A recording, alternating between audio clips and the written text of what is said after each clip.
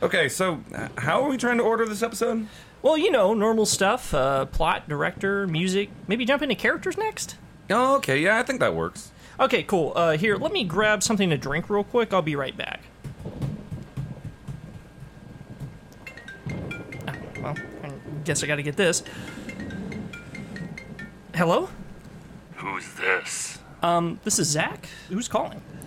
Do you like scary movies? Well, I should say so. Hold up. Isaac, is this you?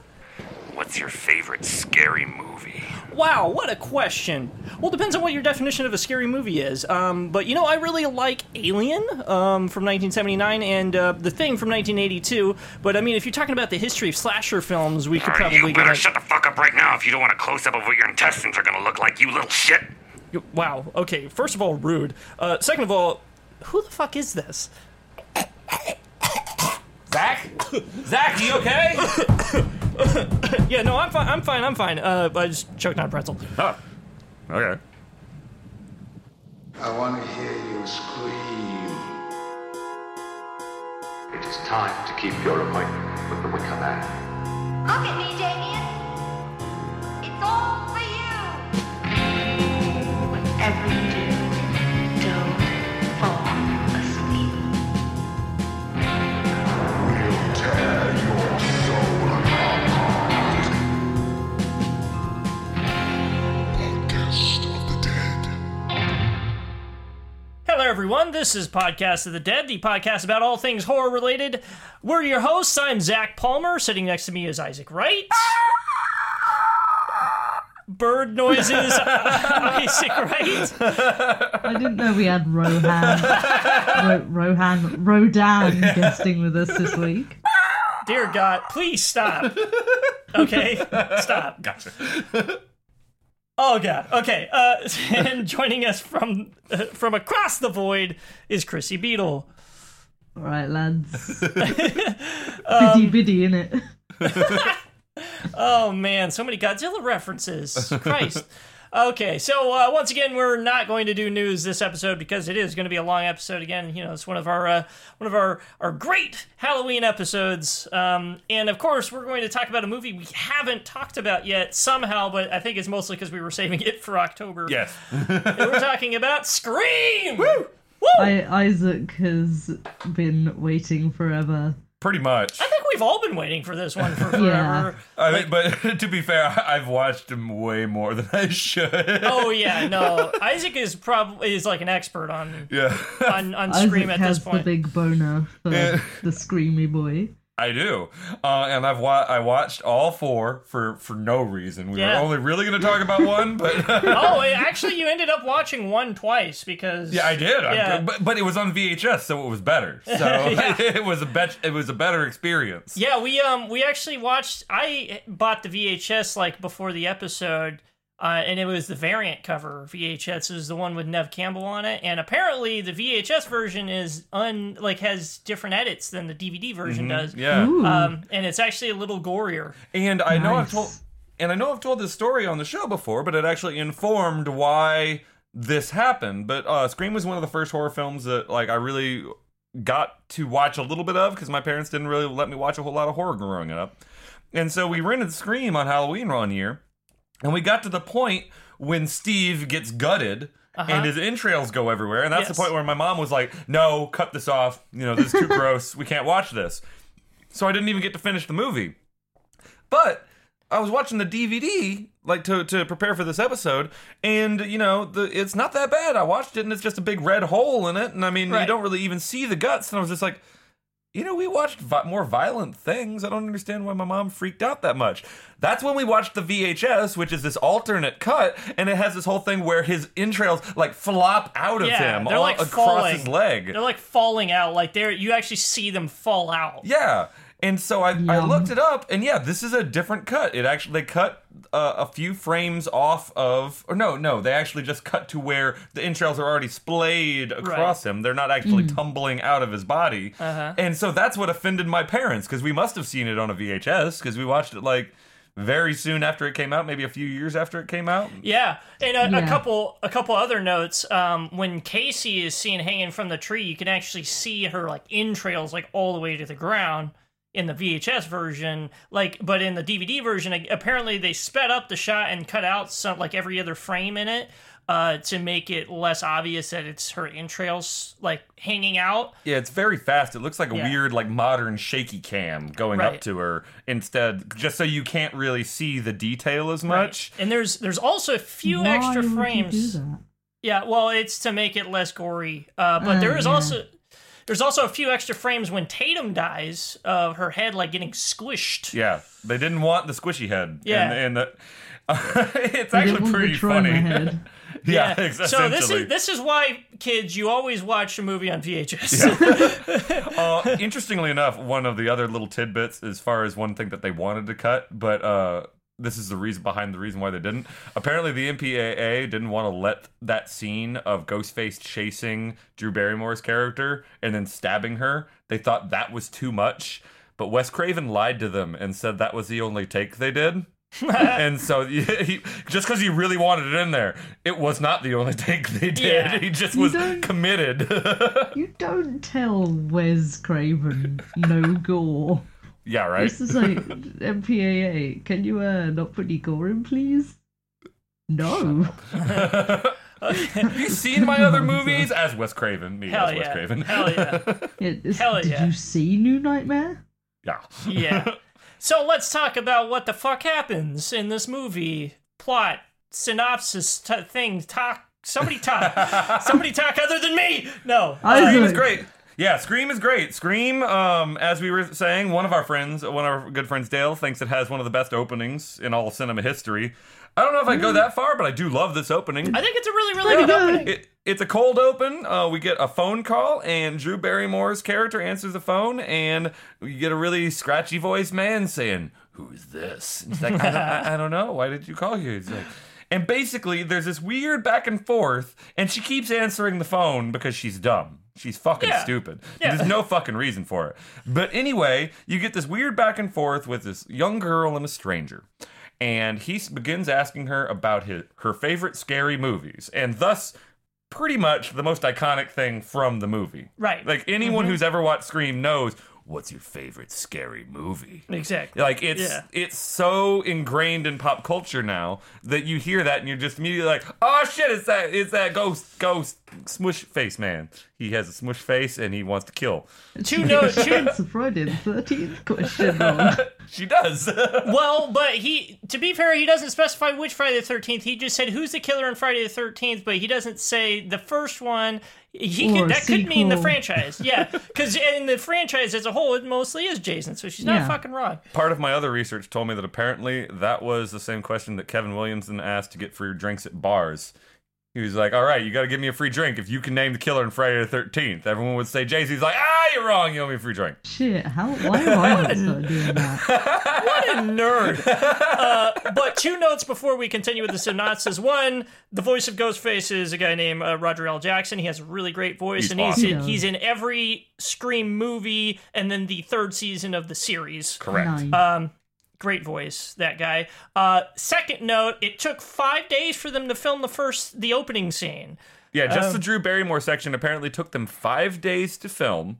And it didn't ever said the reason why. I'm not sure if it was just because Drew Barrymore had a lot of other obligations. More 'cause than likely. Drew And Barrymore is also- a very... What? Cocaine. Because that was at the height of Drew Barrymore's addiction.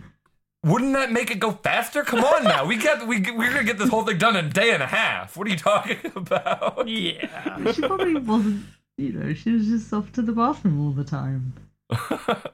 But anyway, what happened?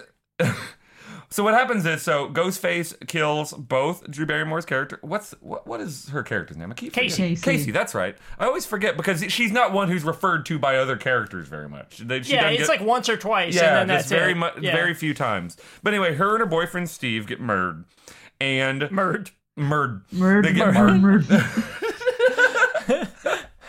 But anyway, so they get murdered, and shockwaves immediately basically go throughout the small town of Woodsboro, California. And everyone at school is very flippant about it, and they don't really give too much of a shit. Yeah, really nobody gives a shit. It's the 90s. They're too busy worrying about, I don't know, what was happening in the 90s. I was not born until 95. There is a big being desensitized to violent shtick with Scream, and that runs throughout the whole thing. Every character in this movie is way too astute and way too. Every character is like incredibly analytical and has way too much insight into human nature. Yeah, so it's very strange. Just but 90s anyway, kids. Only 90s kids, remember? Oh, god damn it. But anyway, so through the interactions of the students learning of Casey's death, we meet our main character, who is Sydney Prescott, and through her very just not subtle at all best friend Tatum, we also learn that her mother was killed a year before, because she's just like, oh man, it was almost as bad as that shit mom. that happened. I mean, I'm sorry, I didn't mean to say that. Your dead fucking mom. So we learned that Sydney, her mom had been murdered in a similar fashion earlier, and as a result, she is very disturbed by the ordeal. Quite cynical. And as a result, from there, it goes to, well, basically, I don't remember the exact sequences of events, even though I watched this movie twice over the weekend. Don't judge me. Things happen but Judging. with We're killings. very quickly after that introduced to Sydney's boyfriend, Billy Loomis, whose last name is a reference to the Doctor in Halloween. Yeah. Because everything in this movie is a reference to Halloween. Yes. or something else. Yeah. So Billy Loomis is the creepiest creep that ever creeped, and I don't like him at all. Yeah, also he's fake deep. Yeah. Yeah, he really But is. we'll get to Billy But later. he, yeah. the biggest clue that you get early on with Billy is that he's a big cinemaphile, and just Specifically horror movies. yeah, specifically horror movies. But they're all into. He's big into cinema, Fucking and he also really wants to get into Sydney's pants. Oh, Like yeah. really wants to in a not okay way, Oh, yeah. and it's upsetting. Oh, yeah. So anyway, so we're introduced to him, and basically what goes on is they go through their life as teenagers at the high school, commonly just talking about horror films all the time. That's their jam. Yeah. And nothing bad can ever happen to them, and everything's fine until, obviously, they keep getting calls from Mass Psycho Man. And so, eventually, there's a party at Tatum's house. And then she's murdered. I think she's the next person murdered. Am I right? No, I can't remember the the principal's killed first. Yeah. Oh, is Hembry killed before? Oh, okay. Yeah. Yep. He's killed first. Regardless, members of the town are basically being picked off by Ghostface. Yeah, but the big throughout the massacre, movie. the big massacre is at the party. Yeah. Right. And then it gets to the third act, and there's a big massacre. And during all this, there's also a couple of characters. There's Gail Weathers, who is investigating basically she's a reporter, and she's investigating the current Woodsboro murders because she wrote a book on the old Woodsboro murders, or murder of Sydney's mom, Maureen Prescott. Maureen Prescott. And helped basically sow a narrative of distrust in Sydney's testimony. And so Sydney and Gail hate each other. Oh, yeah. And I mean, that's basically what's going on. I mean, Yeah. that's a pretty convoluted synopsis for someone who's watched this so often. But Yeah. there is to be fair, there's a lot that goes on in Scream that just kind of flashes across the screen and it's done. And so you remember the overall story of the film, but Right. the characters are so intertwined and there's such good dialogue and interaction with everyone that it's hard to remember what happens when, other than who gets the knife. Yeah, you know what I mean? We'll talk about it. We'll dig into it. So Yeah. first, that's basically all you need to know as far as like the plot is concerned. But let's talk about who brought this this movie and the franchise to us, which was largely Kevin Williamson. And he's the most 90s as fuck man who's ever 90s as fucked. Oh, yeah. Because he is also credited with the creation of Dawson's Creek. And yeah. Arguably, Scream is just Dawson's Creek with horror. True. Like, to be fair, that's True. how I've always described it to anyone who's never seen Incredibly true. Spooky Creek. it. He also Spooky Creek. I'm pretty tired. But Kevin Williams is also credited, after Scream came out, he's also credited with the screenplay of I Know What You Did Last Summer, which is kind of a very similar 90s horror film, just without the self-awareness. Right, It's much more it's- played a little bit straighter It's than a Scream little bit is. self-aware, but it really falls short of that Yeah. self-awareness. The Yeah. 90s are about being self-aware, but also a really half-assed self-awareness. Oh, yeah. Being kind of sarcastically Yeah. self-aware. Sarcastically self-aware. That's how I always see is a Final good way to put it. Destination. You know what I mean? Yeah. And Final Destination is definitely one of those that, even though it was 2000, came out of this whole trope. Yeah, but Kevin Williamson did the treatment for the script, and he did the screenplay. But basically, they were like, okay, who can we get on to direct this that's really going to make the whole thing come to life? And they decided on Wes Craven. And we were watching that little featurette after the VHS. Another reason to get a VHS.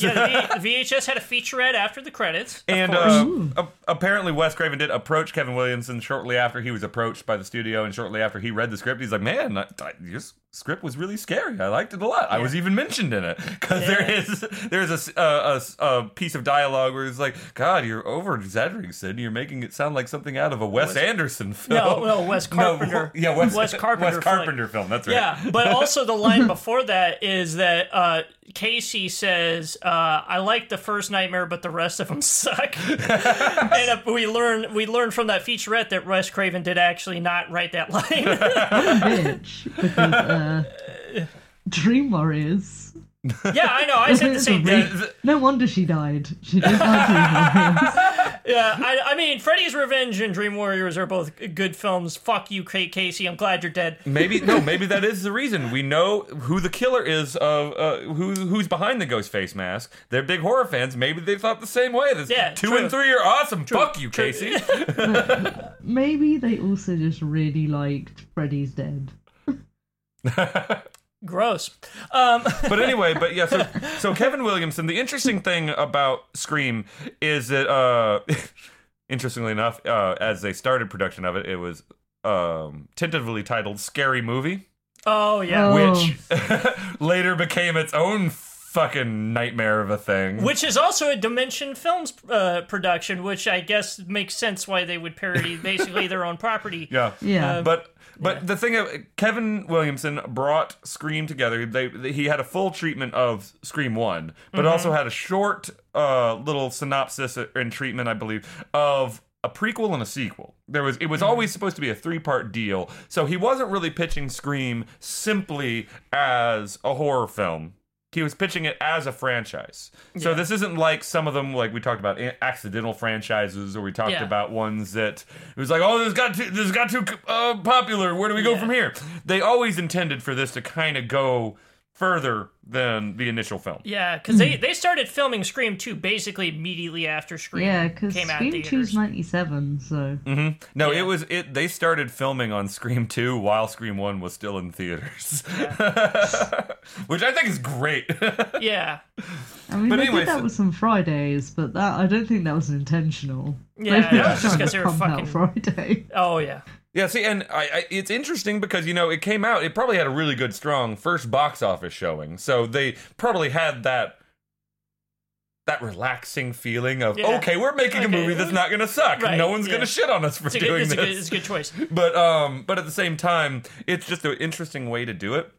And I would say that Wes Craven's involvement in this definitely made Scream what it was, because apparently Williamson got a lot of pushback from the studio initially as to how much gore was in the film. Yes. And like what we talked about before, the entrails rolling down somebody's leg. Yeah. Apparently a lot of people objected strongly to that. Yeah, well, But then they brought Wes Craven on, and he's like, no. I'm gonna make this.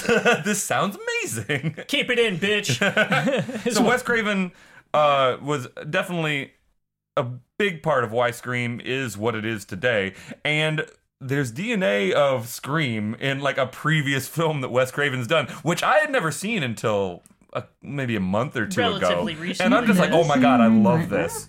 I had not.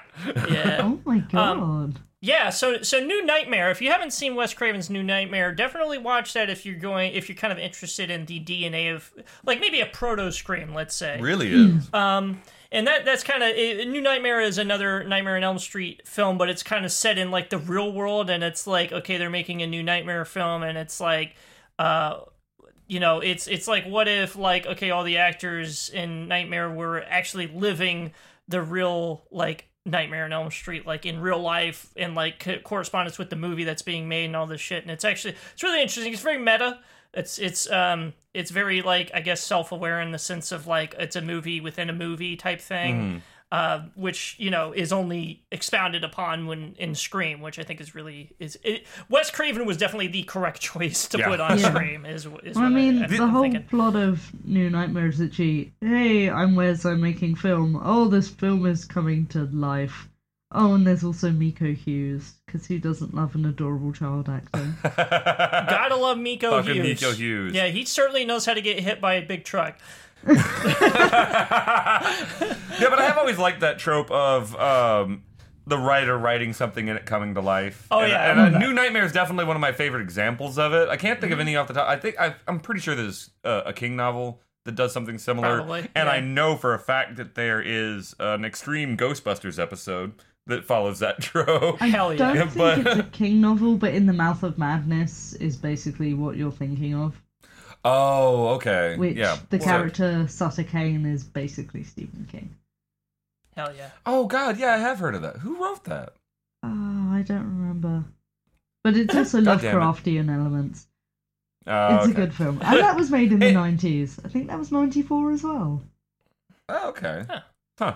Well, this was 96, but yeah. Yeah, but as in New Nightmare was 94. Oh, New Nightmare was 95. I see what you're saying. Yeah. Yes. But New Nightmare was definitely him making that definitely translates into Scream in ways Oh, yeah. that I never understood. We watched New Nightmare and I was just like, yeah, no, I fucking love this movie. So let's talk about kind of the era of horror films that this came out in, and the early to mid 90s. And we're not going to say definitively that there was like it's only bad stuff that was out in this era, because there was actually some pretty good stuff. I mean, you have Silence of the Lambs. Yeah. Silence of the Lambs is really good. Although you could really argue Arguably a thriller. yeah, it's just really kind of a thriller more than it is a horror film, but it does have like a lot of horror elements in Sure. it. No, not And then gonna lie. Candyman, of course, which we've already talked about. Candyman, really great film. Jacob's And Ladder. Jacob's Ladder, also not technically a horror film. It's more, well, I guess psychological horror, maybe. Psychological horror. That's what I Yeah, would call it. but I mean, there was a lot of other good films out at this time that were horror films, but it was really kind of like few and far between. It was a lot of sequels of stuff. Exorcist there was- 3, which is actually really good. Yeah.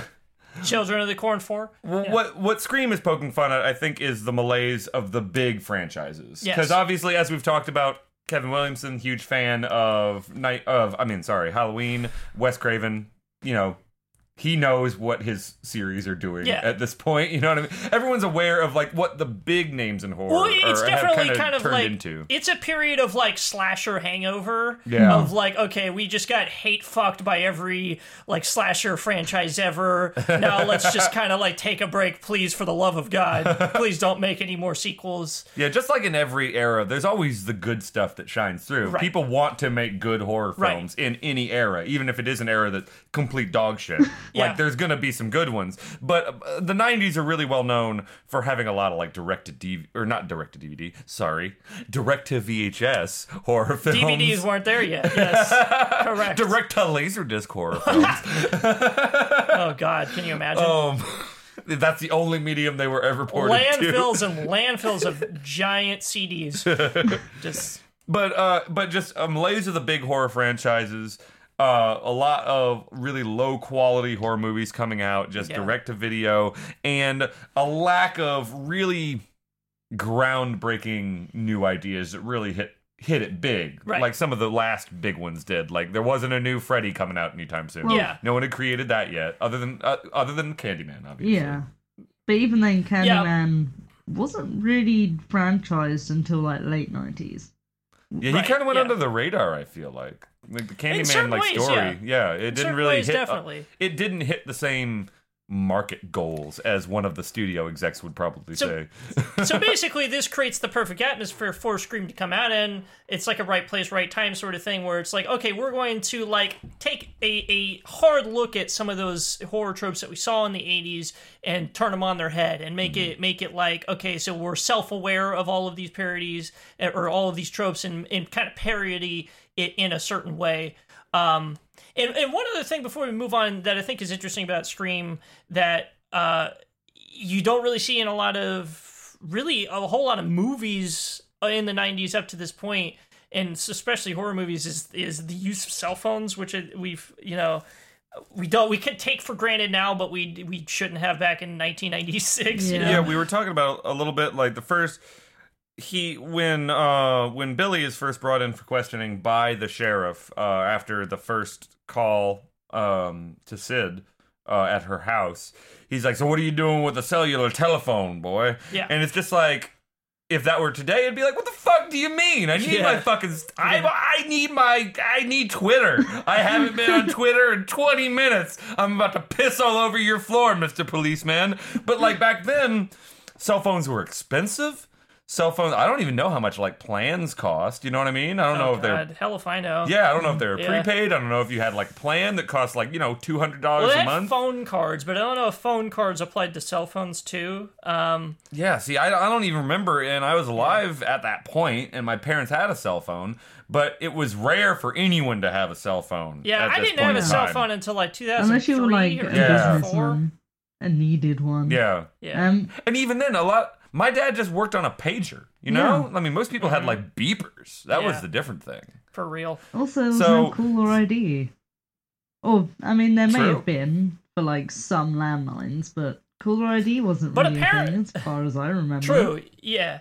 But apparently you could call the police through a computer.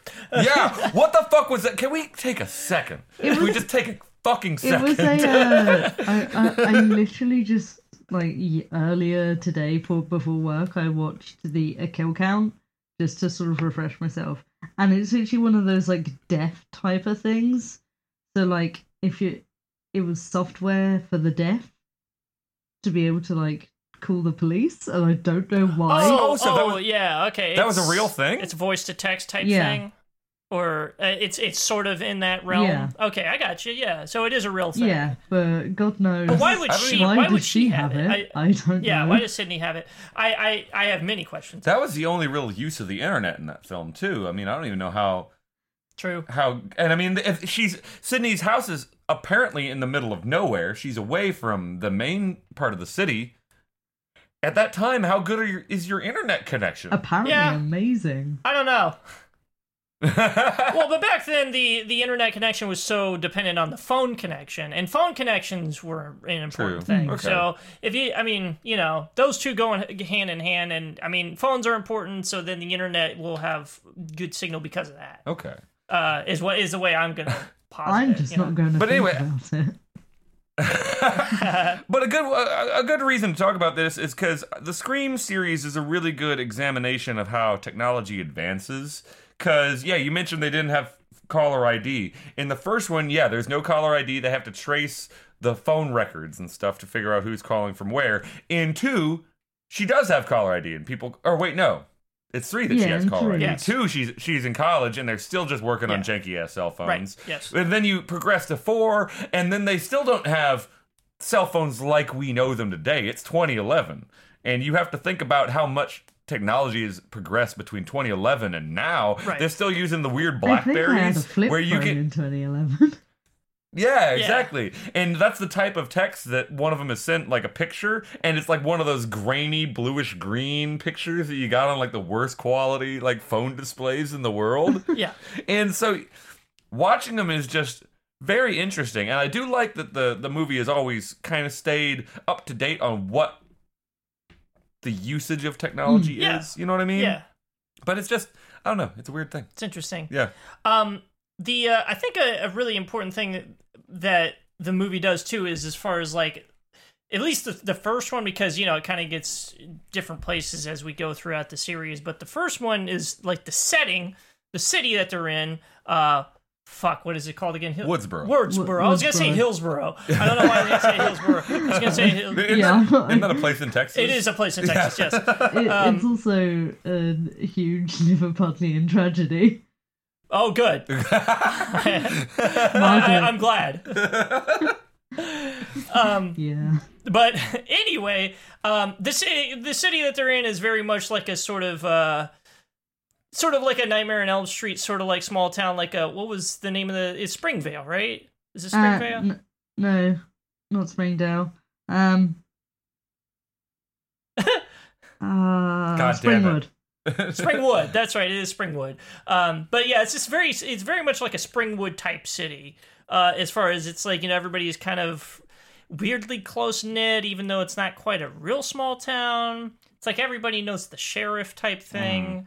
I don't know. But it's also huge and spread out, and there's Yeah. weird, like I said, Sydney's house is off in the boonies, and Casey's house is like, the police will never get here in time. Yeah. You're so far out. Yeah, and it's just Casey's like, okay, house- is this yeah.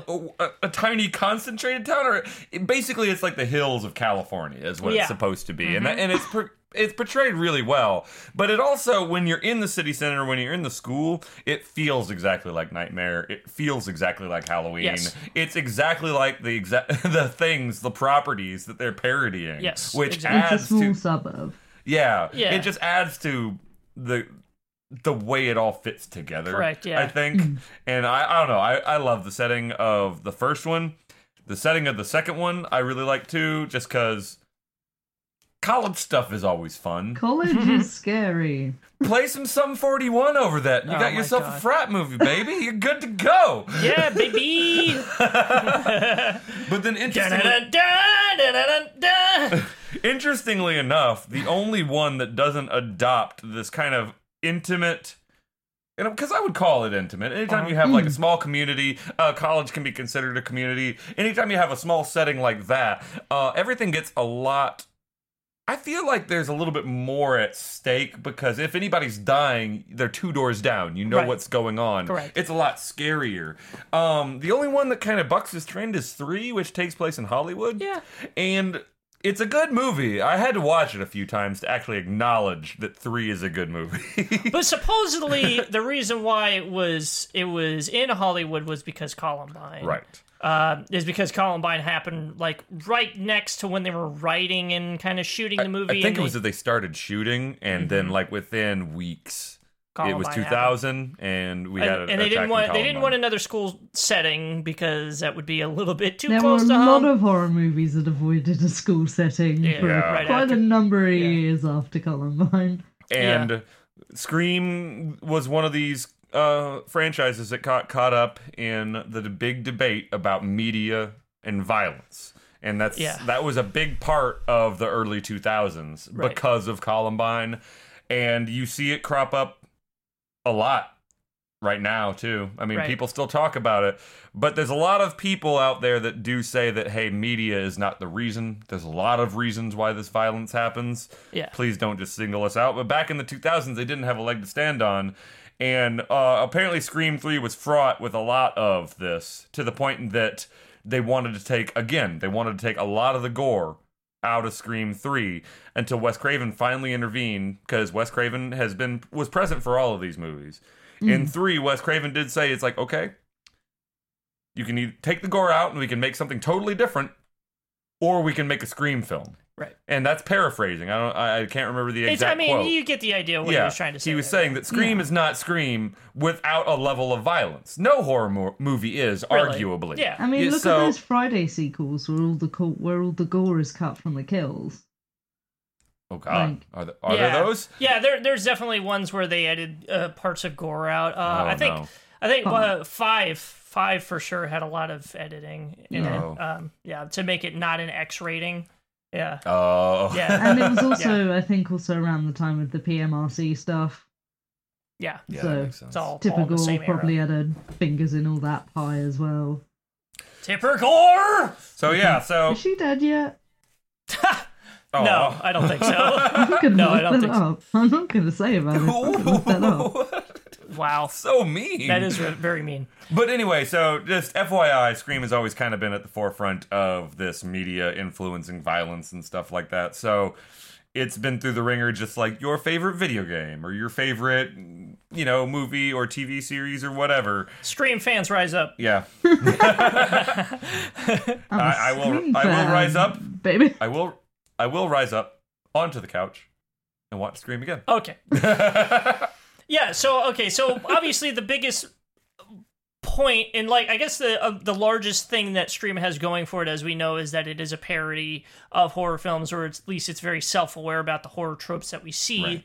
in horror films up to this point, which is, it's really cool to see a movie like that because it does it so well, and the way that it's written is not very ham-fisted. And I think one of the best ways that they do that and kind of get it to not be so ham-fisted is that they do it through the characters. And they like not only just how the characters are and who they are, but actually literally there is a character that explains horror tropes to everybody, so it doesn't seem like it's so out of the blue, I guess. It's not like they have there's not like a list on a wall somewhere. It's literally just a guy named Randy, and he's just like, well, here's all this. One thing that I like is just talking about the characters as a whole. Scream is really good.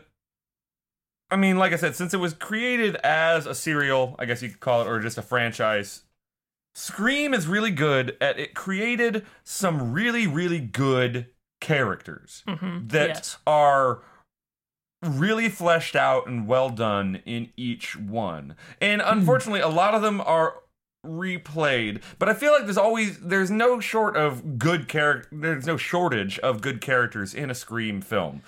And a lot of times in a horror film, like Friday the 13th, like I'm thinking of like Friday the 13th Part 2 and Part 1, I don't really remember a lot of those individual camp counselors or campers or whomever. And none of them are really that strong characters. Yeah, anyway. I only remember Kevin Bacon running around in the Native American headdress because he's an asshole. Kevin Bacon, you're an asshole. Yeah. That's all I have to say. Okay. Like, I don't remember what specifically makes them tick. And obviously, because Scream throws them at us over and over, it's the same cast essentially, just with a few tweaks here and there. Obviously, they stick in your brain a little bit better. But I feel like if Scream was a standalone movie, I'd still remember Randy, Sidney, Gale Weathers, Dewey. I'd still remember all of them really, really well. Yeah, they're good, memorable characters. Right. So that's just what I wanted to say about just the way that they craft the characters and the world as a whole before going into specifics. But yes, Randy. Good old Randy. Yeah, Randy. Randy. So Randy, obviously, we're going to talk about Randy first because he makes the most sense to talk about when we're coming off of the fact that it's a parody of horror tropes and all that sort of thing. Randy, played by Jamie Kennedy, which unfortunately, this is the best thing that Jamie Kennedy has done, in my opinion. I don't even know anything else that he's ever been. Oh, he's been in a wreck of movies after this. I'm gonna look. Most infamously, I think he was in The Mask 2. Oh no. Yeah. I'm pretty sure that was Jamie Kennedy, yes. Woof. Wait, Son of Mask? Yes, he was. Son of Mask, yeah. No! Yeah, Son That's of the Mask. worst movie of all He was in Son of time. Mask, and then he made like this documentary film about being like hecklers or something like that. But I'm not gonna I'm not gonna get into that. 5. Oh, good. Okay, that's kind of Great. redeeming. Okay, but I'm not gonna get hung up on Jamie Kennedy's awful filmography. I am going to rather talk about how good of a character Randy is because Jamie Kennedy was the perfect person to choose for Randy because he plays Randy exactly like Randy should be played, and he's like this guy who's way into horror movies and that knows like every trope of every horror movie and is like very desperate in making everybody think that he is the expert in horror movies. Not unlike myself. Fucking nerd. Yeah, not unlike myself. Yeah, not Crickets. unlike us. I mean, Randy is the one character, I think, that... Obviously, you remember all the characters, but Randy is what makes Scream work. Yes. Because Randy's the voice of that little horror person inside of you, or the person inside of you that loves horror, that's saying, don't go in there, you're Right. fucking stupid, don't go in there, what are you thinking? It happens every time. You go in there, this is going to happen to you, God, I'm going to keep foaming at the mouth for the next 15 minutes while everyone's trying to watch this movie around me.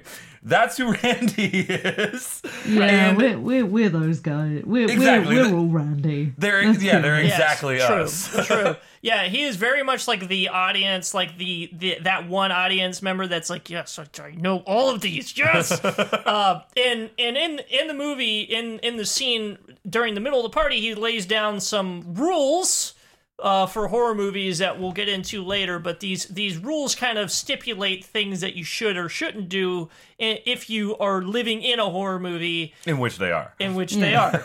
And we'll get into them later and we'll talk about them in depth, but let's get on to some other characters before we get into that. Let's talk about some of the, let's say, knife fodder in this film. The people who just die because they are meant to die in the They movie. die because die. Well, the thing is all the ones who die that aren't like main characters, let's say, do have a purpose for dying. For instance, the principal, he died, played by Henry Winkler. Hey, I died, bitch. But he dies, and then later, when his body's strung up on the field goal post, that gives the kids that aren't like the main characters in the film a reason to leave and go check it out. Apparently, Yeah. that death was suggested by one of the Weinstein brothers. Unfortunately, Oh, they are God. connected to this movie. yes. Unfortunately. But anyway, Bob Weinstein apparently suggested that someone needed to die at that point in the film when Hembry dies, because there had been too much time in between deaths, because we're all just sheep and we need to be constant, or we have to have constant stimuli so we don't walk out of the theater. So they kind of went down the roles and they were like, well, Principal Henry, and they kind of gave him a reason because he's just kind of an asshole. Yeah. And he just like berates the kids. And they give you one thing that Scream's really good at is they give you really good red herring moments trying to figure out who the killer is. Yes. Hembry gets to be one of the long line of the tradition of red herrings Yes. in Scream because of how he berates and threatens children that wear ghost face masks to school. Yeah. So Hembry dies for that reason. Apparently, though, Kevin Williamson hadn't figured out a reason why all the children should leave the house at the end of the movie, though. Yeah, to make it easier for them to get picked off, the main characters to get picked off. He had killed the principal without realizing that was the perfect way for him to get rid of the other the other kids in the party. So It all they fell just into kind place of in a weird worked way. together really well, which is interesting. Other knife fodder, Tatum. I mean, I really like Tatum. I like her as a character. I think she's really, really good. Rose McGowan, yeah. Say what? Rose McGowan. Oh, yeah. Was who played Tatum. Yeah, no, she just has a really good voice. She's very sarcastic. She keeps the movie moving at points. Like, when they're just stuck in the police station, she's like, Dewey, can we leave now? Like, she's just there to kind of keep the pacing up to a certain degree. But I like her character because she's very sarcastic. She's very, just like everybody else in the movie, she's very articulate. And she has like the scene when Ghostface confronts her in the garage, and Right. she's like, "Oh, I'm supposed to be helpless now," and she has Yeah. this really good self-awareness of, "Oh, this is what a victim is supposed to do in this Yes. scene. Well, I'll just do that." Until she's like, "Oh, fuck." Well, she even says, "Please don't kill me. I want to be in the sequel," which Yeah. is one of my favorite lines in the whole movie, personally. So she's really well written as a character, but unfortunately written to be fodder. Like you said. But the thing is like I said, nobody's really fodder in this first one. Like, she is that up the ante kill. She's the one where, like, okay, now it's finally getting fucking real because people that we care about as characters are getting killed. And that's normally, like, that's when you see the next step in most slasher films is where, okay, these are people that I care about. Yeah. Please don't kill them. Yeah, furthermore, characters that the other characters really care about. Because Casey, no one really has an attachment to. Hembry, no one really has an attachment to. Tatum is Sydney's best friend and Dewey's sister. Yeah. So not only is it just someone that we, the audience, care about, but this is someone connected directly to two of the main characters. Yeah. The principal, And- seeing as the Weinstein brothers, as you said, sort of did their thing, the principal was probably the thing like, oh man, we see that these people like all the murders in these previous sequels and shit. Let's put more of the murders in, like they did with Black Christmas and more eyeballs. Oh, yeah. Yeah. Yeah, I mean, yeah, exactly. It's oh god, the Weinstein brothers. I wish they didn't interfere. We as an audience are dumb fish-brained people that cannot breathe without seeing more of what they deem worthy to drop under the table of movies. We can't To- live to- for us to without jump snack scares on. and Exactly. stabbings.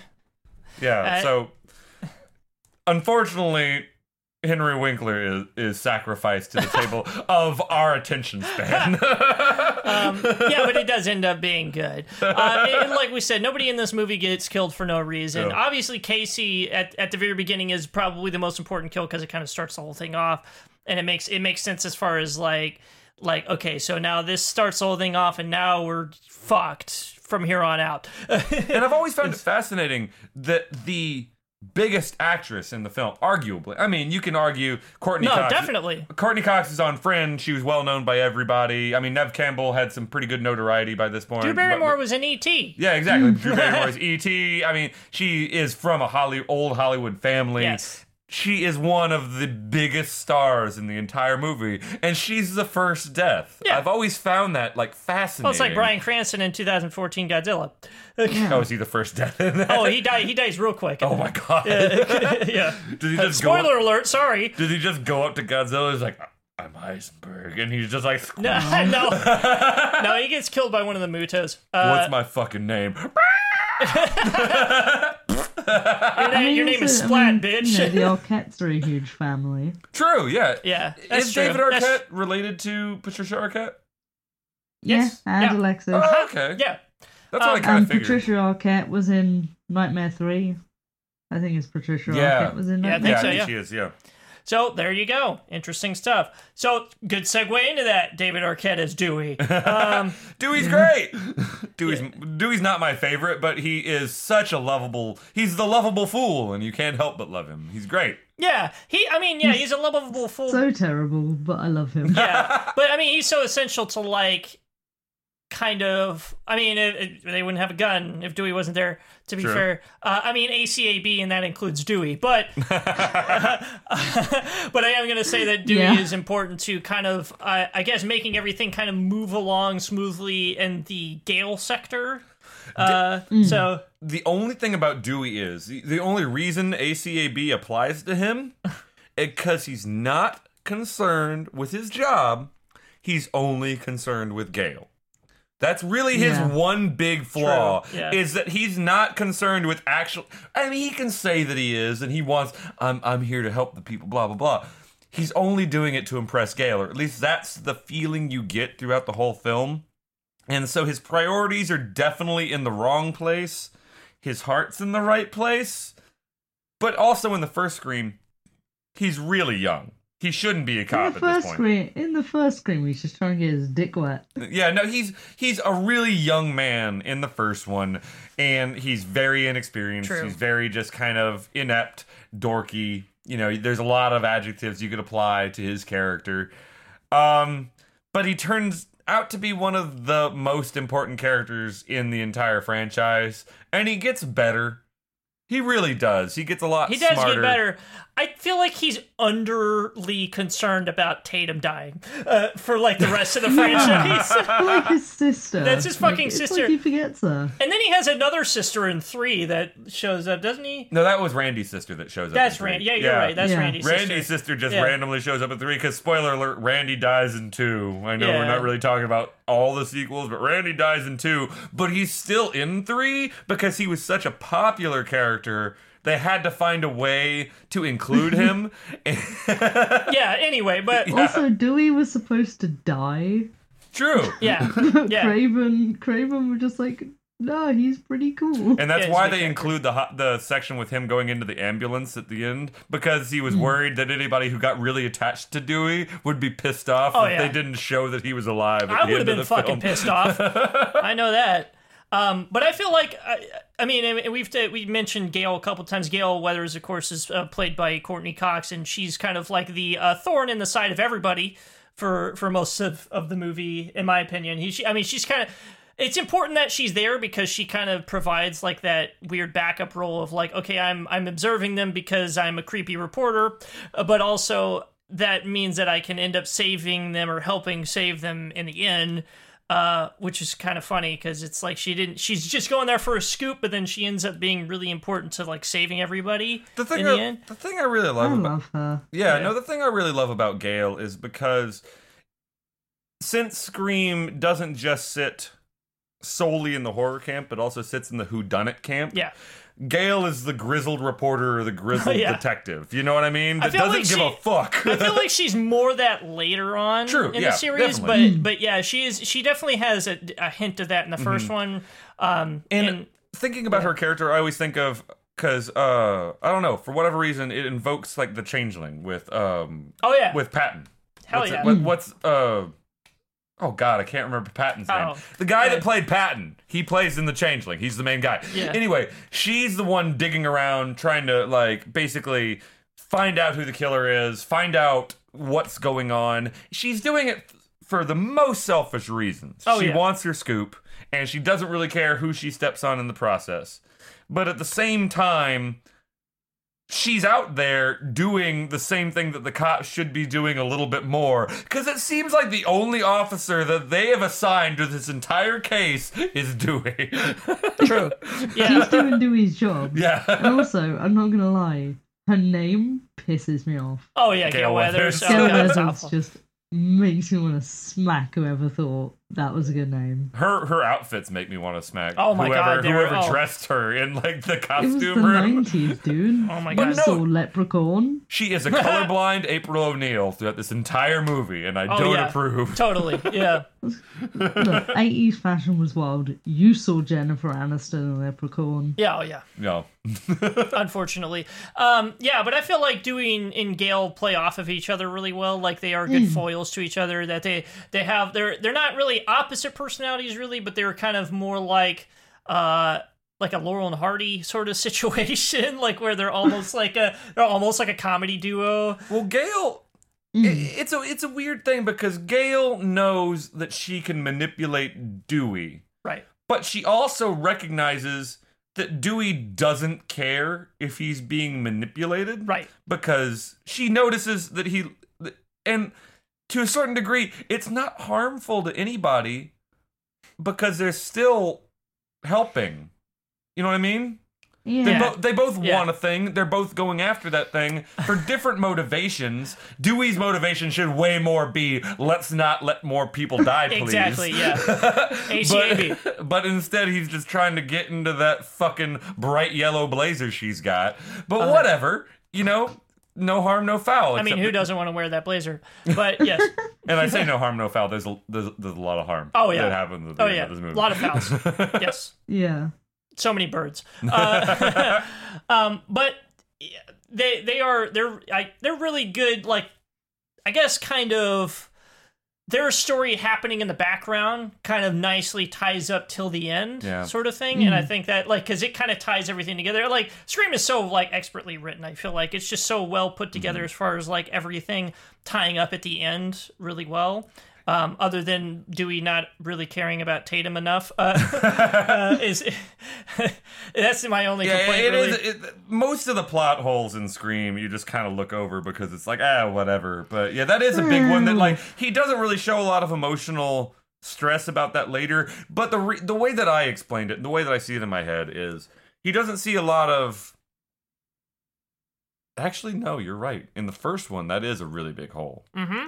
Because he's way more interested in Gale than he is, about my sister died. Yeah. Because in the later ones, you can kind of explain it away because I always thought he's really always happy to see Sid. That's always his big thing, is when him and Sid see each other, they're so happy because they went through shared trauma. Like, Right. my sister died, my boyfriend was a killer, my mom's dead, like, my friends died. There's so many things that bind them that they're such good friends at this point. But you're right, he is woefully under mourning of Tatum in the But- first movie. But the thing is, the format of the way Scream is that it kind of is explained away just by the fact that it's a horror movie and nobody really carries over to the next movie a lot of the time, Yeah. like in the sense of like grieving or like them like being mourned a whole lot. So it kind of makes sense within the way that they structured Scream. Yeah. You know what I mean? Like I don't really hold it against them. I just think it's funny to mention it.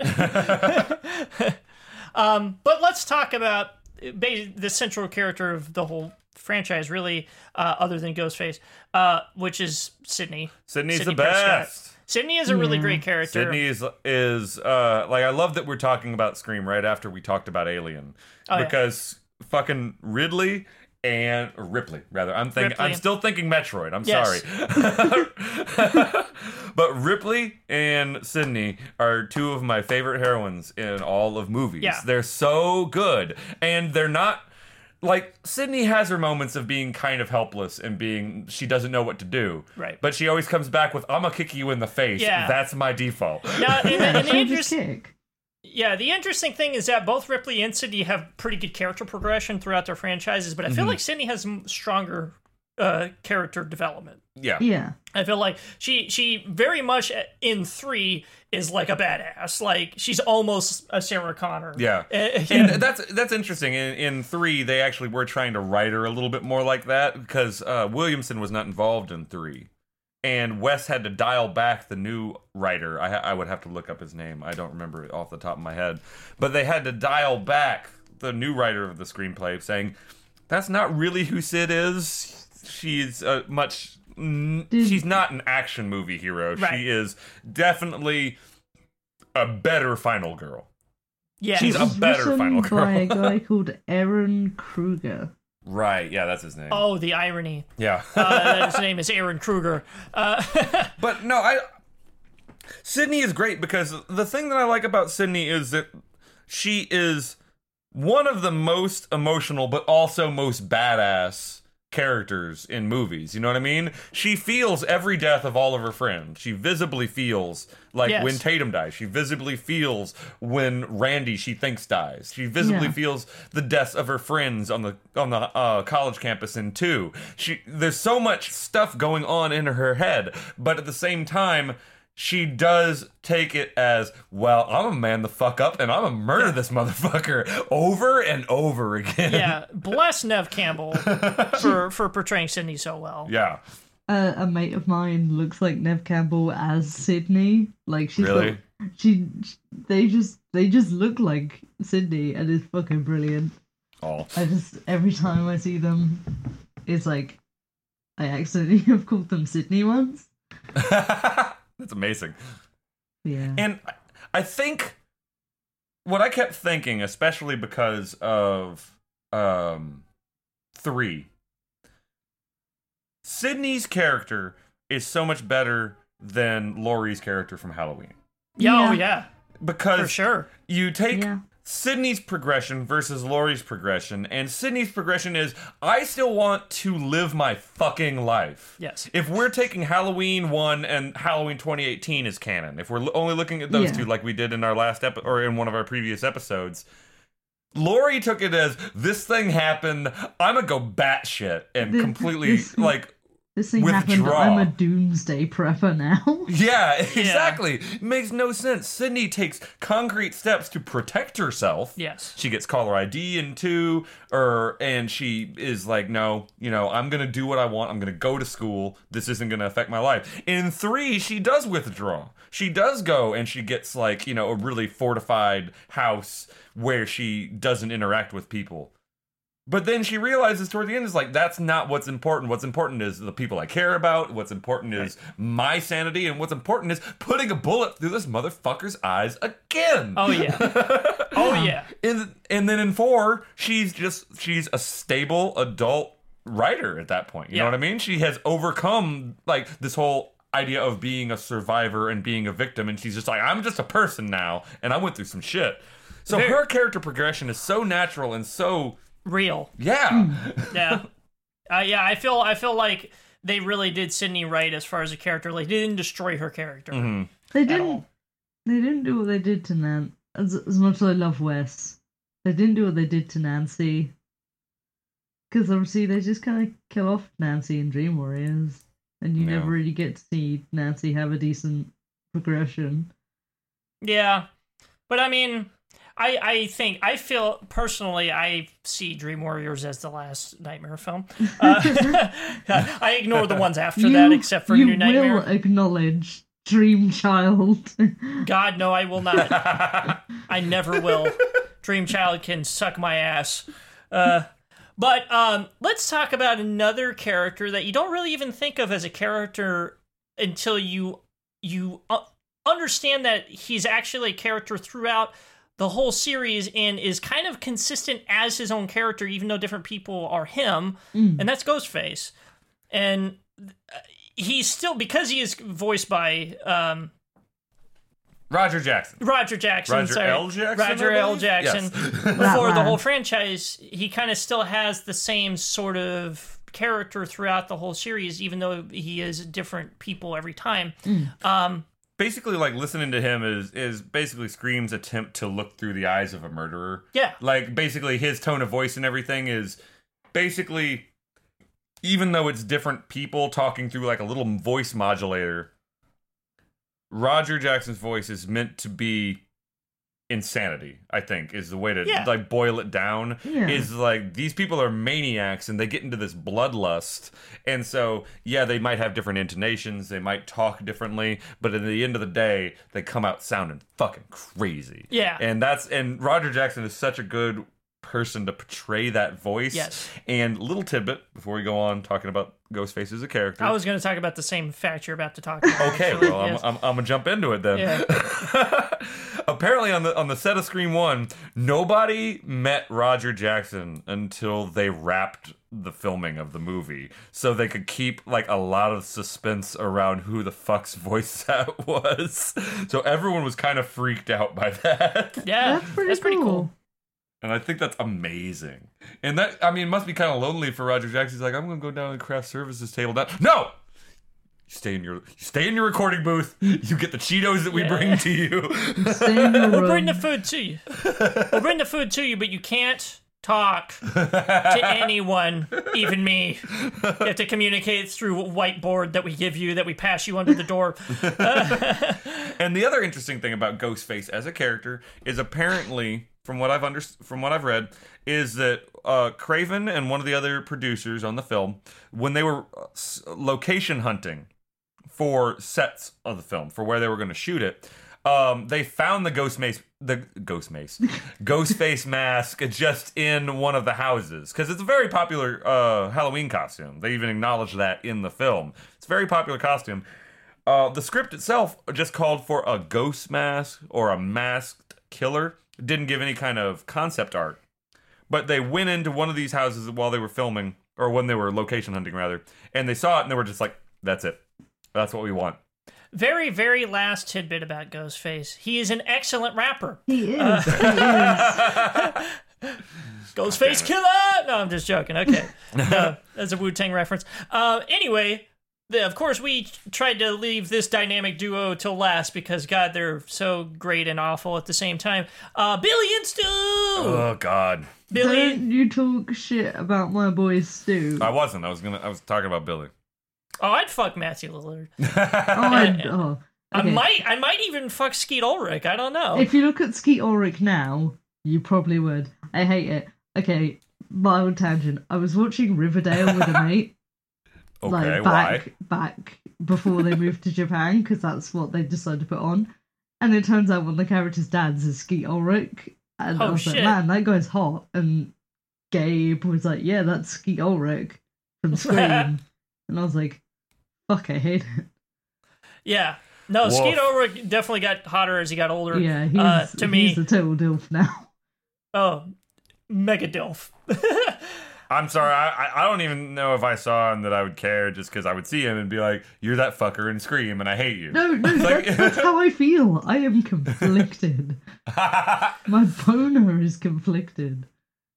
But like you said, he's so fake deep and just manipulating, and I mean, he is a tortured soul.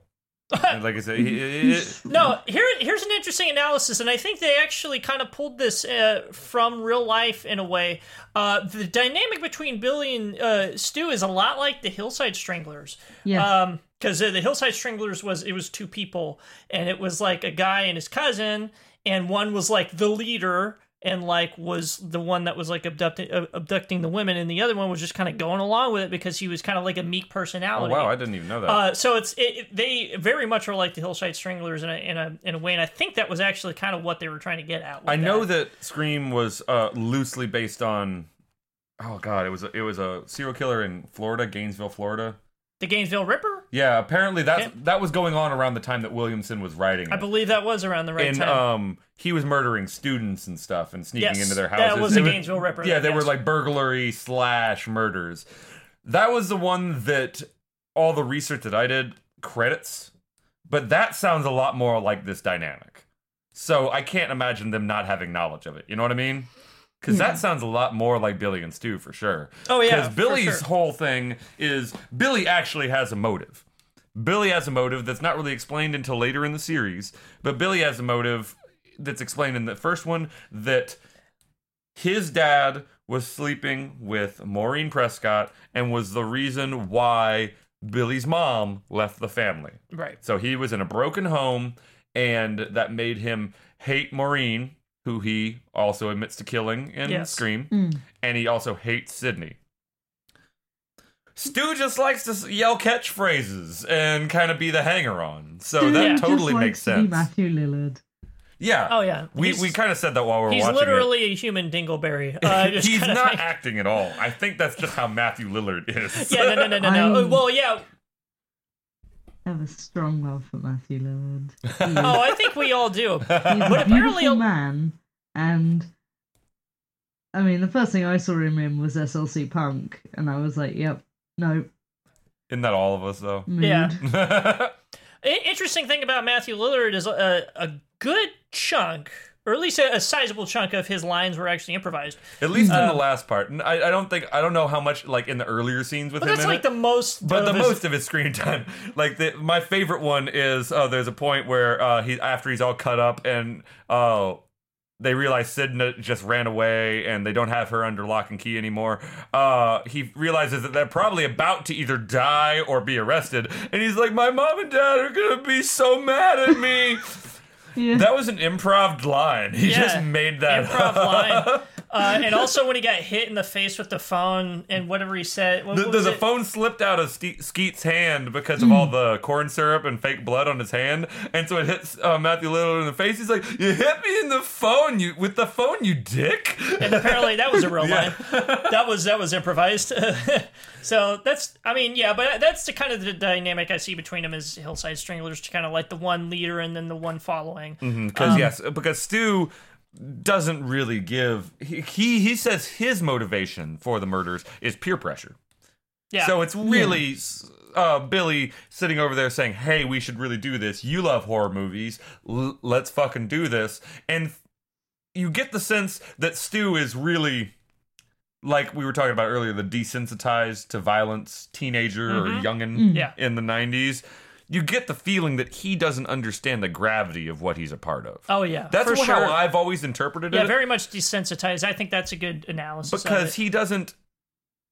He's just talking about, we got to plan the sequel, baby. And these days, you always got to have a sequel. Yeah. He has all these catchphrases and he has all these analysis of what he's doing in his head from a person who loves cinema's point of view. I'm feeling a little woozy here. But he never has this understanding of the gravity of it. And I always felt like I wish my mom and dad are going to be so mad at me line was scripted, because that would have lended more credence to my argument. Yeah. But that's also probably why they kept it in. Yeah, because it does make him seem like he's just a kid playing around. He's playing murderer. He's not. He doesn't get why. I mean, no, I think he gets it, but Stu always reminded me of my older brother. My older brother's fucking stupid. Okay, elaborate. He was, again, sort of very easily peer pressured, but also was just very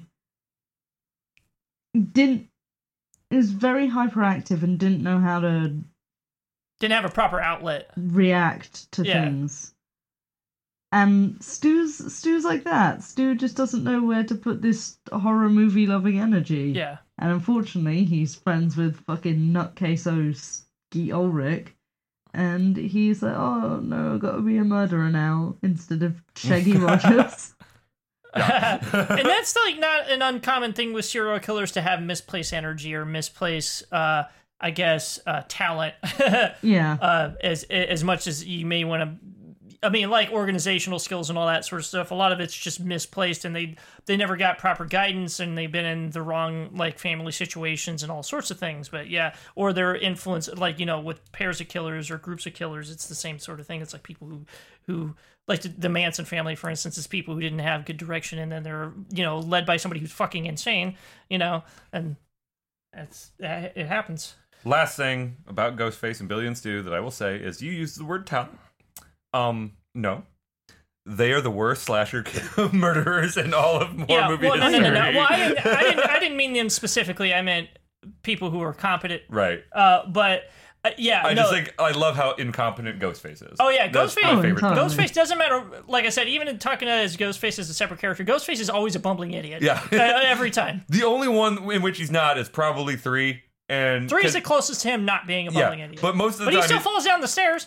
He there's still so falls many down the stair fucking- falls in Scream. It's amazing. Doesn't he? Don't yeah. he trip over it? Doesn't he trip over the outfit a couple of times in 1? Oh yeah. I think so. he does. Me as a serial killer. I don't know. Falling. I just think that's another commentary on it, on Scream itself and the horror genre, is just that you can have a killer that's a dumbass. The only reason he succeeds is because there's 2.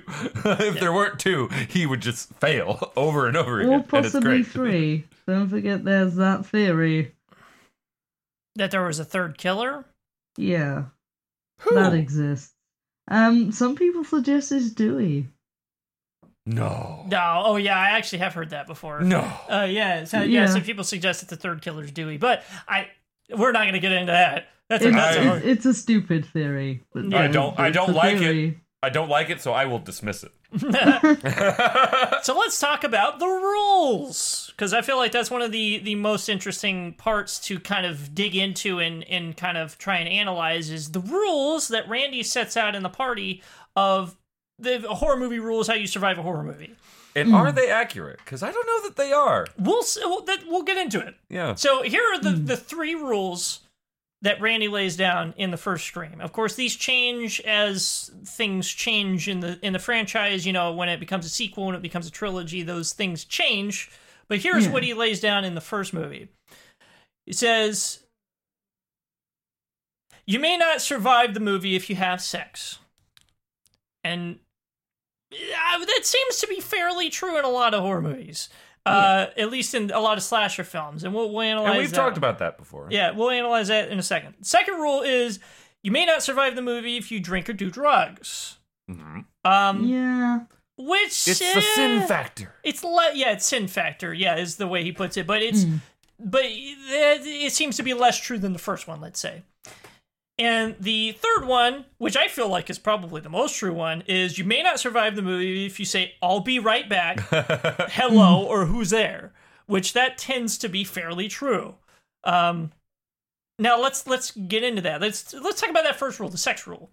Yeah, we've done a couple of episodes where we've talked about the role of sex in horror films. So it isn't a hard and fast rule, but it is a big aspect of a lot of horror films. It's a large part of it. So Yes. let's talk about Final Girls, because I think that's the best place to start.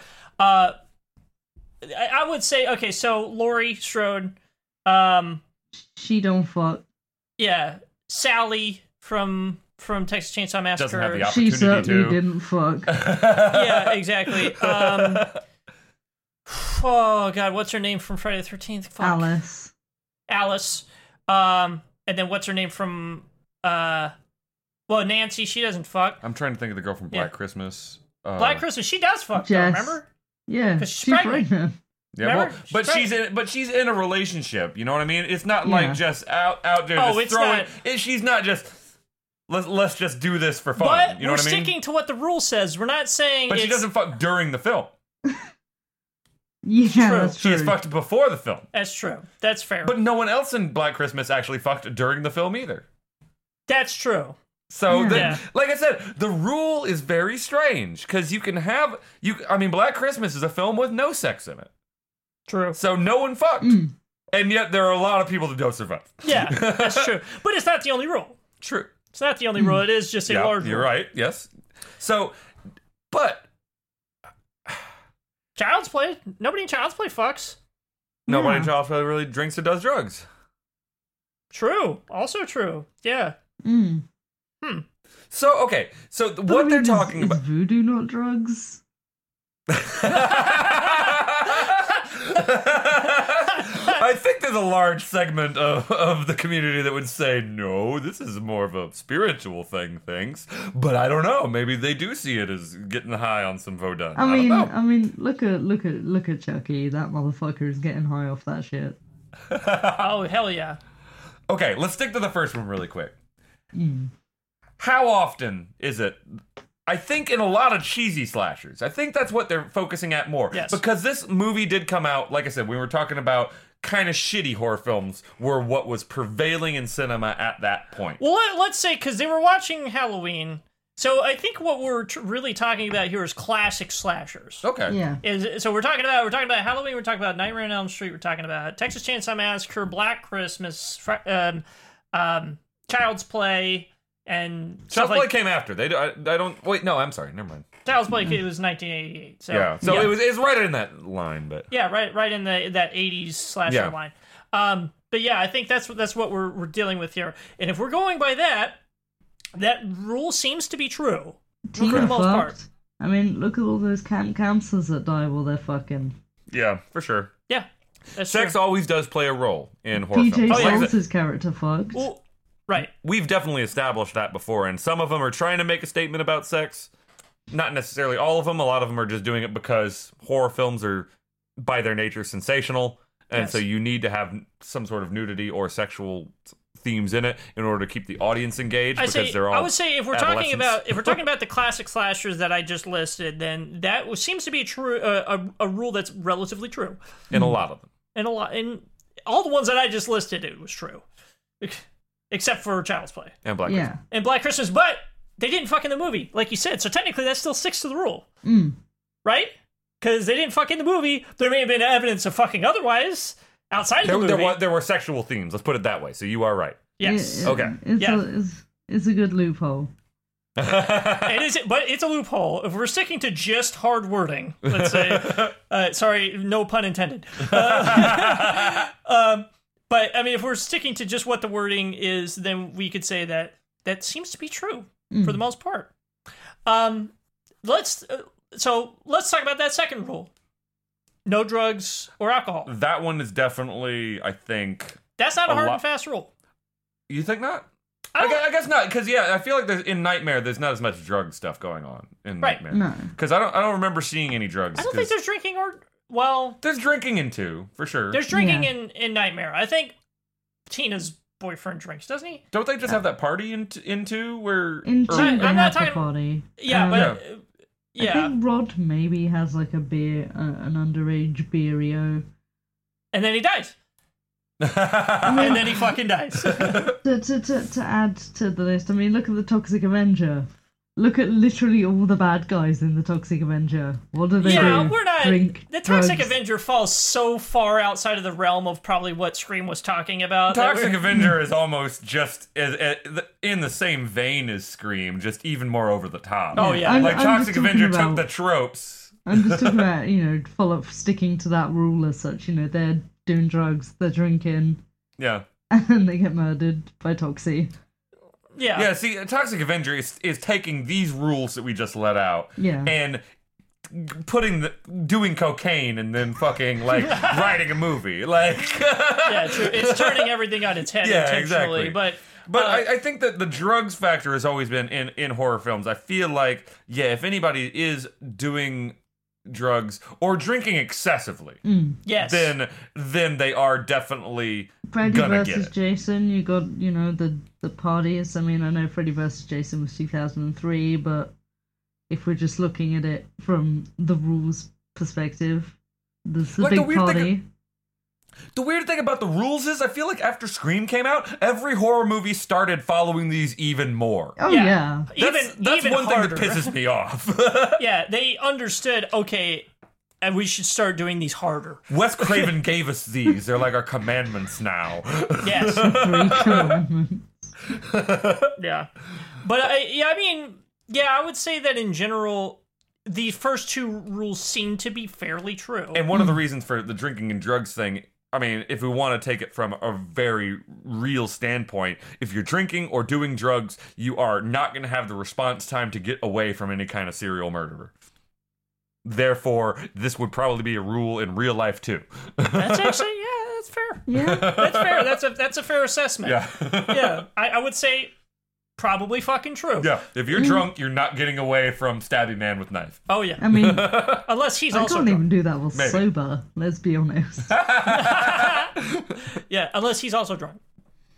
But, well, that's a whole nother thing entirely. It's called bloodlust. and it does release similar endorphins into the brain. But motor skills are not. I shouldn't talk about this like I have a knowledge of it. That's something you would tell us. I am not a murderer. Adrenaline will change your fine motor skills even if you are drugged. That's true. Yeah. Yeah, adrenaline will snap you out of a drunk a lot of the time. That's true. And if you'd be pretty adrenalized being chased by a guy with a knife. So Yeah. I think it might actually not matter. But who's to say? Yep. It depends on how fucked up you are, probably. Yeah. And on what? We need to do a Mythbusters episode about this. Someone get a knife and chase after these drunk people, please, and we'll see how this works. Also, guy with knife, you're also drunk. Yeah. No. Also, I'm drunk. That's a separate thing. Why did you take like a 3-hour video of just the ground? Oh, we were doing a Mythbusters. 3 of your friends are dead. Oh, fuck, God, we didn't even get on video. Let's do it again. 3 more people, come at it. Yeah. No, we know what happened to the last guys. Anyway, so let's talk about that last rule. And the last rule, I feel like, to me, seems to be the most true one. And there isn't really a whole lot of caveats with it. At least in my opinion, and we'll talk about it, and that's the whole point of analyzing the rules. But you may not survive a movie if you say, I'll be right back. You say hello questioningly, normally into an empty hallway, or who's there? When does he say the hello and who's there?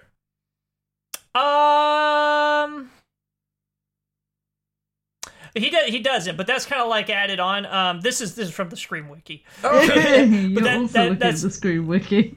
Yeah, this is from the Scream Wiki, but I guess that's part of it in some place, and maybe we just missed it. Maybe it was in the screenplay or something, and they just added Maybe. it in. It's possible. Because they do boil it down. If we're going by the movie, I'll be right back is the one big thing that you're never supposed to say, and they reference it in 2. They reference it in 3. They reference it in 4. It's the biggest thing that you're not supposed to say throughout the series. Yeah. But it's true for other slasher films, I would say, is generally when somebody in a slasher film says, I'll be right back, they're not right back. I'm pretty sure they say I'll be right back in Texas Chainsaw. The disco Stu bloke and Tony Shorts woman. I think he says I'll be right back to her when he's about to go into the house. I think, and if we want to do an analysis of it, the reason is, and I think the reason why there's also a hello and what's the other one? Who's there? Yeah. The reason those are important, and the reason why I think that is a good rule, and you're right, there isn't a lot of deviation from it, those are things you say when you're stupid and you go off alone. Oh, yeah. Yeah, true. The I'll be right back is I'm gonna go into the other room where there's no one else there to help me. Like, it's always one of those isolating things, or things that you say when you're about to become isolated. Oh, yeah. So that is a very good rule, and yeah, no, I mean, the who's there thing you can definitely feel in your normal life. You know what I mean? If you hear like a ruckus in your house and you go off to investigate and you're just like, somebody there, immediately you're scared out of your mind because all this stuff is embedded. I would in say you. this is the one rule that we can actually remedy and not cramp anybody's style. And that would be use the fucking buddy system. Yeah. Like, pretty much it's that Take easy. a pal. Yeah. Unfortunately, the first 2 rules, telling people not to fuck, we don't care. And drinking and doing drugs, fuck it, yeah, hell yeah. I have 2 bottles of cider that I'm literally staring at. Drink away, my dudes. Yeah, I mean, we're not in a horror film, so I mean, the rules don't apply to us. I mean, my life is a horror. That's just because of where I work. yeah. But I think it is a pretty pithy analysis of horror. So Yeah. I think that, and they've only done they do it better in each one. They always have good Yes. rules for each one that I think apply really well. I can't remember the rules for sequels, rules for trilogies, but they always are pretty on point. So, and I mean, obviously, this is coming from people in the industry, the people who wrote it, Yes. or the people in the Yeah. industry, so they understand what makes a horror movie tick. Yeah. But applying these in your everyday life, I would say, I can't tell people to not have sex if you go camping in the woods alone, because obviously that's what you do. But Yeah. fucking Go camping in the woods alone, but in one of those like communal camping spots where there's a lot of other people around you, and then have sex very loud. Dogging. what I was Dogging. That's Yeah, what we I have a term for that. Yeah, so yeah. By all means have sex. Make sure a lot of other people know you're having sex. Fuck incredibly loudly, and then run out and come on one of the tents. It's 1:30 in the morning. That's how you solve that one. While talking about Scream. Oh man. Drinking and doing drugs.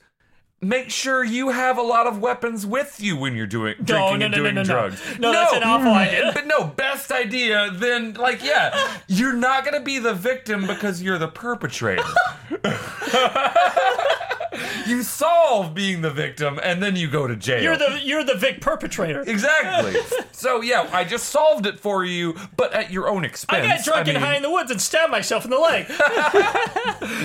I mean, it's like I said, I'm not saying these are good ways to prevent yourself from being the victim of a Jason or a Freddy. I'm just saying that then you're your own victim / murderer. So you pull yourself up by your bootstraps. Yeah, exactly. Figure it out yourself, guys. Kill Come yourself. I feel like a brilliant way to not be a victim of like Freddy if we go for these rules is just have a weird kinky sex dream. I could just see that Freddy would just nope out of that. What are you talking about? He would love that. Okay. I don't know. I think. Oh, okay. Fine. I mean, I agree with. I think Freddy's Isaac on that into one. everything. That's Are you true. kidding? Oh yeah, I do. Like, he is into absolutely everything. Yeah, don't think about it. Anyway. And then finally, as far as, Buddy System was the last one. Yeah, so Buddy Oh yeah, System. definitely. we solved horror movies for you. We can make a really boring horror movie, or you can just watch and see how things would have gone better had people followed our rules. It's instead of literally, Scream our rules. movie would be called Five Friends Camp in the Woods and Nothing Happens. Except loud fucking, in parentheses. Except loud fucking and coming on the tents. And stabbing yourself in the leg. Stabbing yourself in the leg would be Isaac. Oh, absolutely. Oh, yeah. I almost do that daily. I'm not going to say anything about the other thing because I think we all know.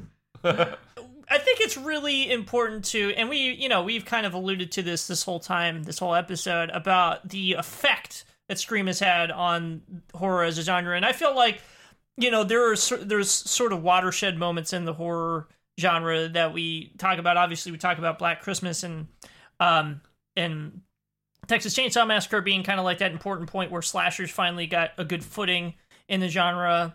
And then we talk about how Friday the 13th really kind of like made the mega franchise. Well, we think we kind of like this kind of like pre-Scream and post-Scream is how we kind of I would view say that's this a good way period to of look at film is that we say, okay, this is everything pre-Scream, and that's all like heavy franchised weird slasher bullshit. And then we have, okay, now it's the self-aware period, like where we realize, okay, now we understand the horror tropes that we had. Scream was definitely good and bad, because the effect of Scream gave us a revitalization of the horror genre, like we were talking about. It was kind of in a period of just endless sequels, weird, just kind of shitty movies. Scream showed people that it could be a viable thing again, because one thing we haven't mentioned up until now is that Scream was the largest grossing slasher film up until Halloween 2018 for some fucking reason. It was okay. Okay. But it wasn't the- 2018. I liked it. We've already shit on it enough, so I'm not going to go into it. But up until that point, Scream was the highest grossing slasher film. And in adjusted dollars, if we look at like how the dollar has fluctuated over time, still is. So Scream was a very big deal. And Scream showed the movie execs and the public that this genre is viable again. Now, the result of that is good and bad. Yes. Because you got some really good stuff. I'm trying to think of some later stuff that came out that was probably really, really heavily influenced by... I'd say the new Evil Dead was really influenced by Scream in the way that the characters work and stuff like that. Almost more so than the original Evil Dead, because that was so comedy-driven. And that one was kind of... I mean, the new Evil Dead was pretty self-aware in a way. Yes. Oh yeah. Final Destination definitely had its roots in Scream, because Final Destination deals for with sure. idiots. The biggest one to me, Cabin in the Woods. Oh Yeah. yeah, Cabin in the Woods. Cabin for in the sure. Woods is very much Cabin in the Woods is influenced by such a good Scream. movie, and yeah, it's like Scream to a T. I mean, we literally have a character in Cabin in the Woods that is meant to be basically Shaggy. Yeah. Yeah, true. I mean, yeah. it can't not be a fucking reference to Matthew Lillard, who ended up playing Shaggy in those live-action Scooby-Doo movies. But so Scream did a good job of making sure people that know that like modern horror doesn't have to necessarily just be really, I don't know what to call it. It's not bland, but the acting in some of the old horror movies, Formulaic. formulaic, very stoic, very cardboard. I don't know how to say it, but just the way that some of the characters were in some of those old films, predictable is another way to say it. Like, you can tell who the people that are gonna die are, and you can tell who's probably gonna I make would it to the say, end. like, right after Scream came out, like, probably the most important horror franchise that started after Scream was probably Final Destination. Yeah. Like, Final Oh, Destination, yeah. I felt like was in it to a degree self-aware, Mm-hmm. and had that sort of thing where it's like, we know what we're making, but we're still gonna make it and have fun with it. Mm-hmm. But also, we're kind of serious about it, but we're kind of not serious about it. Especially like later Final Destinations, like they're definitely less serious about it. 4 was a mess, but like 5 was quite self-aware and looped back really nicely. I haven't seen past 2, so. Oh, I like 3. I hate to be that guy, but I love Final Destination 3. They're hit or they're hit But or I hate miss, Scream let's say. 3. Yeah, Scream 3 I came around on. But, I Know What You Did Last Summer as well. It's Yeah, quite a big like we said- franchise inspired like by we said, this. well, it was also Williamson, Yeah, it was so another it Kevin was very Williamson. much in Yeah. his wheelhouse that he made both of those. But that was what I was going to say. Is the bad is that even though you do have good ones like Final Destination, you also have a lot of those have- bad movies that come out that are all fucking teenagers doing dumb shit. Oh, we're all witty and cool, and look how hip we are. And then someone comes out and kills them. You know what I mean? It's so fucking stupid. I mean, I'm pretty sure after Scream is when we got Halloween H2O. Yes, Is that the yeah. one? And Halloween Resurrection. Oh, but then you got so- stuff like, I feel like Jeepers Creepers and bullshit like that. Oh, That was yeah. like gross, just like, we're dumb college kids. Let's go out for a drive. Oh no, we're dying all of a sudden. Like that think, type of but- thing directly influenced by Well, but Scream. we've talked about that era of film specifically before. That it is kind of that era of film where most things sucked. Like late 90s, early 2000s is like pretty much everything sucked then. But they saw Scream and they were like, oh, they didn't get the subtlety of it. You know what I mean? They were like, oh, we can Yeah. do that. Dumb kids and a dumb villain? I mean, we could do that. Yeah, they didn't get what made Scream smart in addition to profitable. So ham-fisted. a lot yeah. of it, yeah. So I feel like that was the downside of what Scream did. But I think in general, yeah, it is a watershed moment in horror movies Mm-hmm. where it's just like, okay, We also got Scary Movie thanks to Scream, so I fucking hate it. Oh, it's the thanks. worst. Can we talk about that for a second? How shitty that movie is?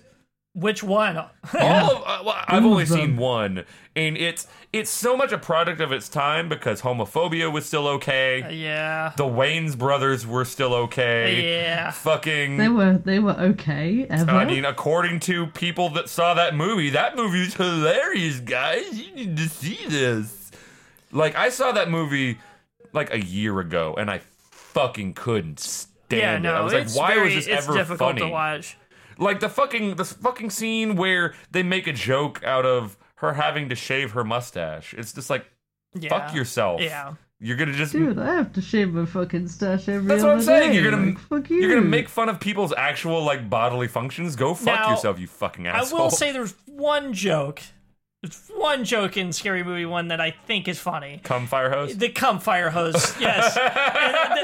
I mean, come on. Look at in our previous episode, which was Alien. Look how much we talked about. That's true, cum. True, yeah. Cum is never not No, funny. that one joke that they have in the first Scary Movie where it's like basically the equivalent to Billy and Sydney are they're having sex, and then when Billy comes, he comes so incredibly hard that it pushes her up to the ceiling, and it's like this big fucking cum like fire hydrant, and I lose it, but that's the only good joke. I mean, why wouldn't? I mean, cum is never not funny, so of course that is just like the only thing that would make any of us laugh. Oh God. I would probably be like, "Wow, I hate it," while laughing. Yeah, for sure. Otherwise, that movie is terrible, and I don't want to talk about it anymore. So what's some of our favorite moments? Oh man, shit. Okay, I'm trying to think. I already know what mine is, thankfully. Okay, go. What's your favorite? Oh, my favorite is the garage scene. Is it? Yeah, the garage scene with Tatum and how Yeah. she's talking to Ghostface and how that whole sequence goes down. She throws the beers at him, and he's just such a bumbling idiot. I mean, Yeah, garage scene's good. That was definitely Stu in that oh, costume. definitely. No, That was it's not. definitely No, Stu. it's not. It's Billy Oh, because that's Billy true, comes because around that's the when side. he finally shows up. Stu is in the party during that time. Stu is kind of like keeping an eye on the party. Does that make sense? Like he's making sure everything's Yeah. going okay. So it had to be Billy because he comes running around the side of the house. So we kind of figured that out. We were looking at that while we were watching it. Yeah. See, it's so bumbling. I'd have just thought it was Stu. Well, Billy sucks.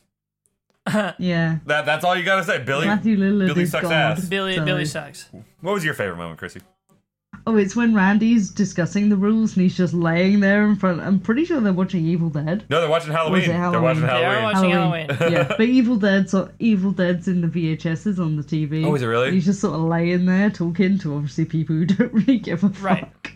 Well, when he's laying there, that's when he's actually watching it by himself, Yeah. and everybody's already left. That's true. He's just like, "No, Jamie, no, get out of the way, Jamie," and he's referring to Jamie, even though his name is Jamie. Yeah. And I just thought that There's was some funny. sort of, yes, deep irony there. Yeah, no, that's like just that whole sequence is my favorite moment. You know, just my favorite. I just love it. God. And also, it's me at a party telling people about horror movies and they all just fucking leave. Same. I guess because Go on, Isaac, what's yours? I love the whole movie, so it's really hard for me to boil it down. pick one. If I had to say favorite moment, it really is the last the last third when Stu and Billy finally are revealed to be the killers. Because when I was rewatching this and when I watched it for the first time, you know, after seeing a little bit snippet of it as a kid and then finally watching it as an adult, I didn't know who the killer was. You know what I mean? And I had avoided spoilers my entire life somehow. So watching that and then getting to that moment of, oh shit, it was them? Obviously, it should have been very, very clear to Yeah. me way before then. But no, I mean, I was following all the red herrings. I was like, oh, well, Dewey did this, and oh, Principal Henbury did this, and oh, fucking maybe it was... Actually, there aren't as many red herrings in one as there are in the other ones. Oh, to be- 3 to be has fair. a million of them. Yeah, they do, and so Yeah. does 4. 4 is really bad about True, it. yeah. But that moment of the reveal and then watching them put their stupid ass plan together at the end, like their in game is fucking hysterical. Because that's when you get Stu's improvised dialogue. That's when you get them like stabbing each other and just like flopping Mr. Prescott onto the floor like a fish. Like there's so much about that ending scene that makes the movie for me. And so I like I said, I like everything, but that's my big shit. Speaking of your roommate, it just popped up my Instagram because for some reason, occasionally it'll be like, hey, blank has posted this. And it posted Ashes, and it's just a picture of fucking Stu saying I'm a little woozy here. So, I mean, that's a good coincidence. Well, at Oh, least yeah. they're staying on brand. At least they're staying on brand Oh, for yeah. the week when we do Scream. Oh, yeah. Oh, yeah. So, final thoughts? God, I love this movie. Yeah, this movie's great. If you haven't seen this movie, and it's entirely possible you haven't seen this movie, please fucking watch this movie. Because it's so good. It's such a... It's very interesting.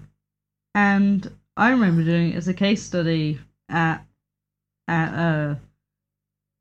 college, which would be for you guys like between like the end of high school, because we leave school at 16. Right. Right. Y'all leave Yeah. at like 18. Yeah. Right. So yeah, I in my film studies class for the horror module, the case study was Nosferatu, Texas Chainsaw, Scream, and Eden Lake. Huh. And so doing the film study on Scream, it's just like, oh, oh dear, it's you transport me back to like shitting on my film studies teacher and Yeah. knowing fucking nothing about this movie. Yeah. Gosh. And, So and thank you. yeah, and it is one of those movies that it is like, it's a classic in a different era than you're used to seeing classics in, I guess. Because this is that era of film that is like kind of sucks in general, but like Scream is such a bright, shining moment in that era that it's just like you have to watch it and you have to understand how important it was at the time and how important it still is. You know, I feel like if you haven't seen Scream, totally watch it. And if you're a horror fan at all, it's one of those things that should definitely be on your list. It should definitely be on your shelf. It's a really important one. And I mean, just Scream don't suck. yeah, I mean, it's easy to disregard. I feel like, you know what I mean. I feel like there's a lot of maybe movie buffs out there that would look at Scream and be like, "This is a popcorn movie, whatever." You know what I mean? Yes. Like, it's just kind of like a light feature for you to like enjoy for a day.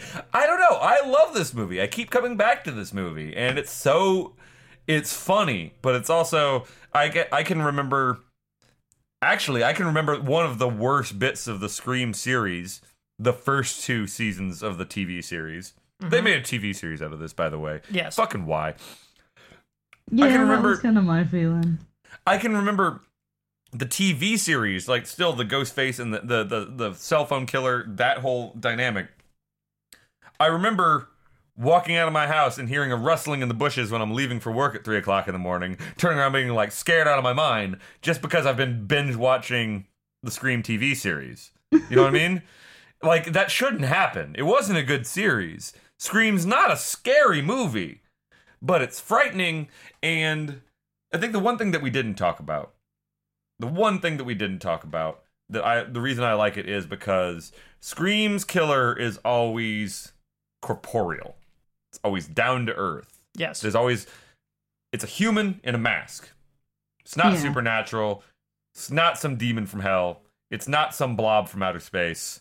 It's just a guy who's like sniffed his own farts too many times. It really is. Like, that's Stu all would that totally sniff his own fart. Oh yeah. That's all that it is. And that is what makes it scary to me, cuz this could happen to anyone, and I mean it's the narrative of any serial killing in the United States, you know what I mean? The details might be different, but it's still a guy coming after you and what happens after that. You know what I mean? And It's scary. very occasionally a woman. But yes, it's Occasionally. very occasionally. But that's my final thoughts is, like I said, be careful out there. Yeah, true. Yeah. Buddy system. Yeah. Buddy important. system. It's important. Well, thank you all for listening. And of course, this is going to be, in that series of films that we do for October. Halloween. Spooky! It's our first Halloween season. Yeah, I know, right? Yeah. When did we start? December. Did we start? Oh, we Like- started around No, we Christmas started time? in January. We did our first episode in January, but we did a test episode, which we still haven't released, by the way. Yeah, we recorded in that on my December. phone. I wouldn't do that. In December, we did a test episode. Okay, so it was in December. All right. Yes, it was December. We did a test episode, but our first actual episode, The Thing, was in January. Okay. But yeah, this It's is all a blur now. Yeah, coming on a year. almost there, almost Well, there. this is our first Halloween, and so we still got 2 more. 2 more to go in Halloween. Yeah. So. And the next one, I love the next one. Oh, yeah, next one's great. The next one's amazing. And yeah, I think y'all really love it. And then the last one for this month, oh my god, it's gonna be so good. It's gonna be good. And I am handing in my notice a little bit early so I can maybe actually have the time off to do the research. Yeah, it's gonna be a heavy research episode. It's gonna be a real long episode, so we'll Stay tuned. stay tuned. Thank you all for listening. Later, guys. We love you. We love you. I gotta pee. I gotta go to bed. Bye. Bye.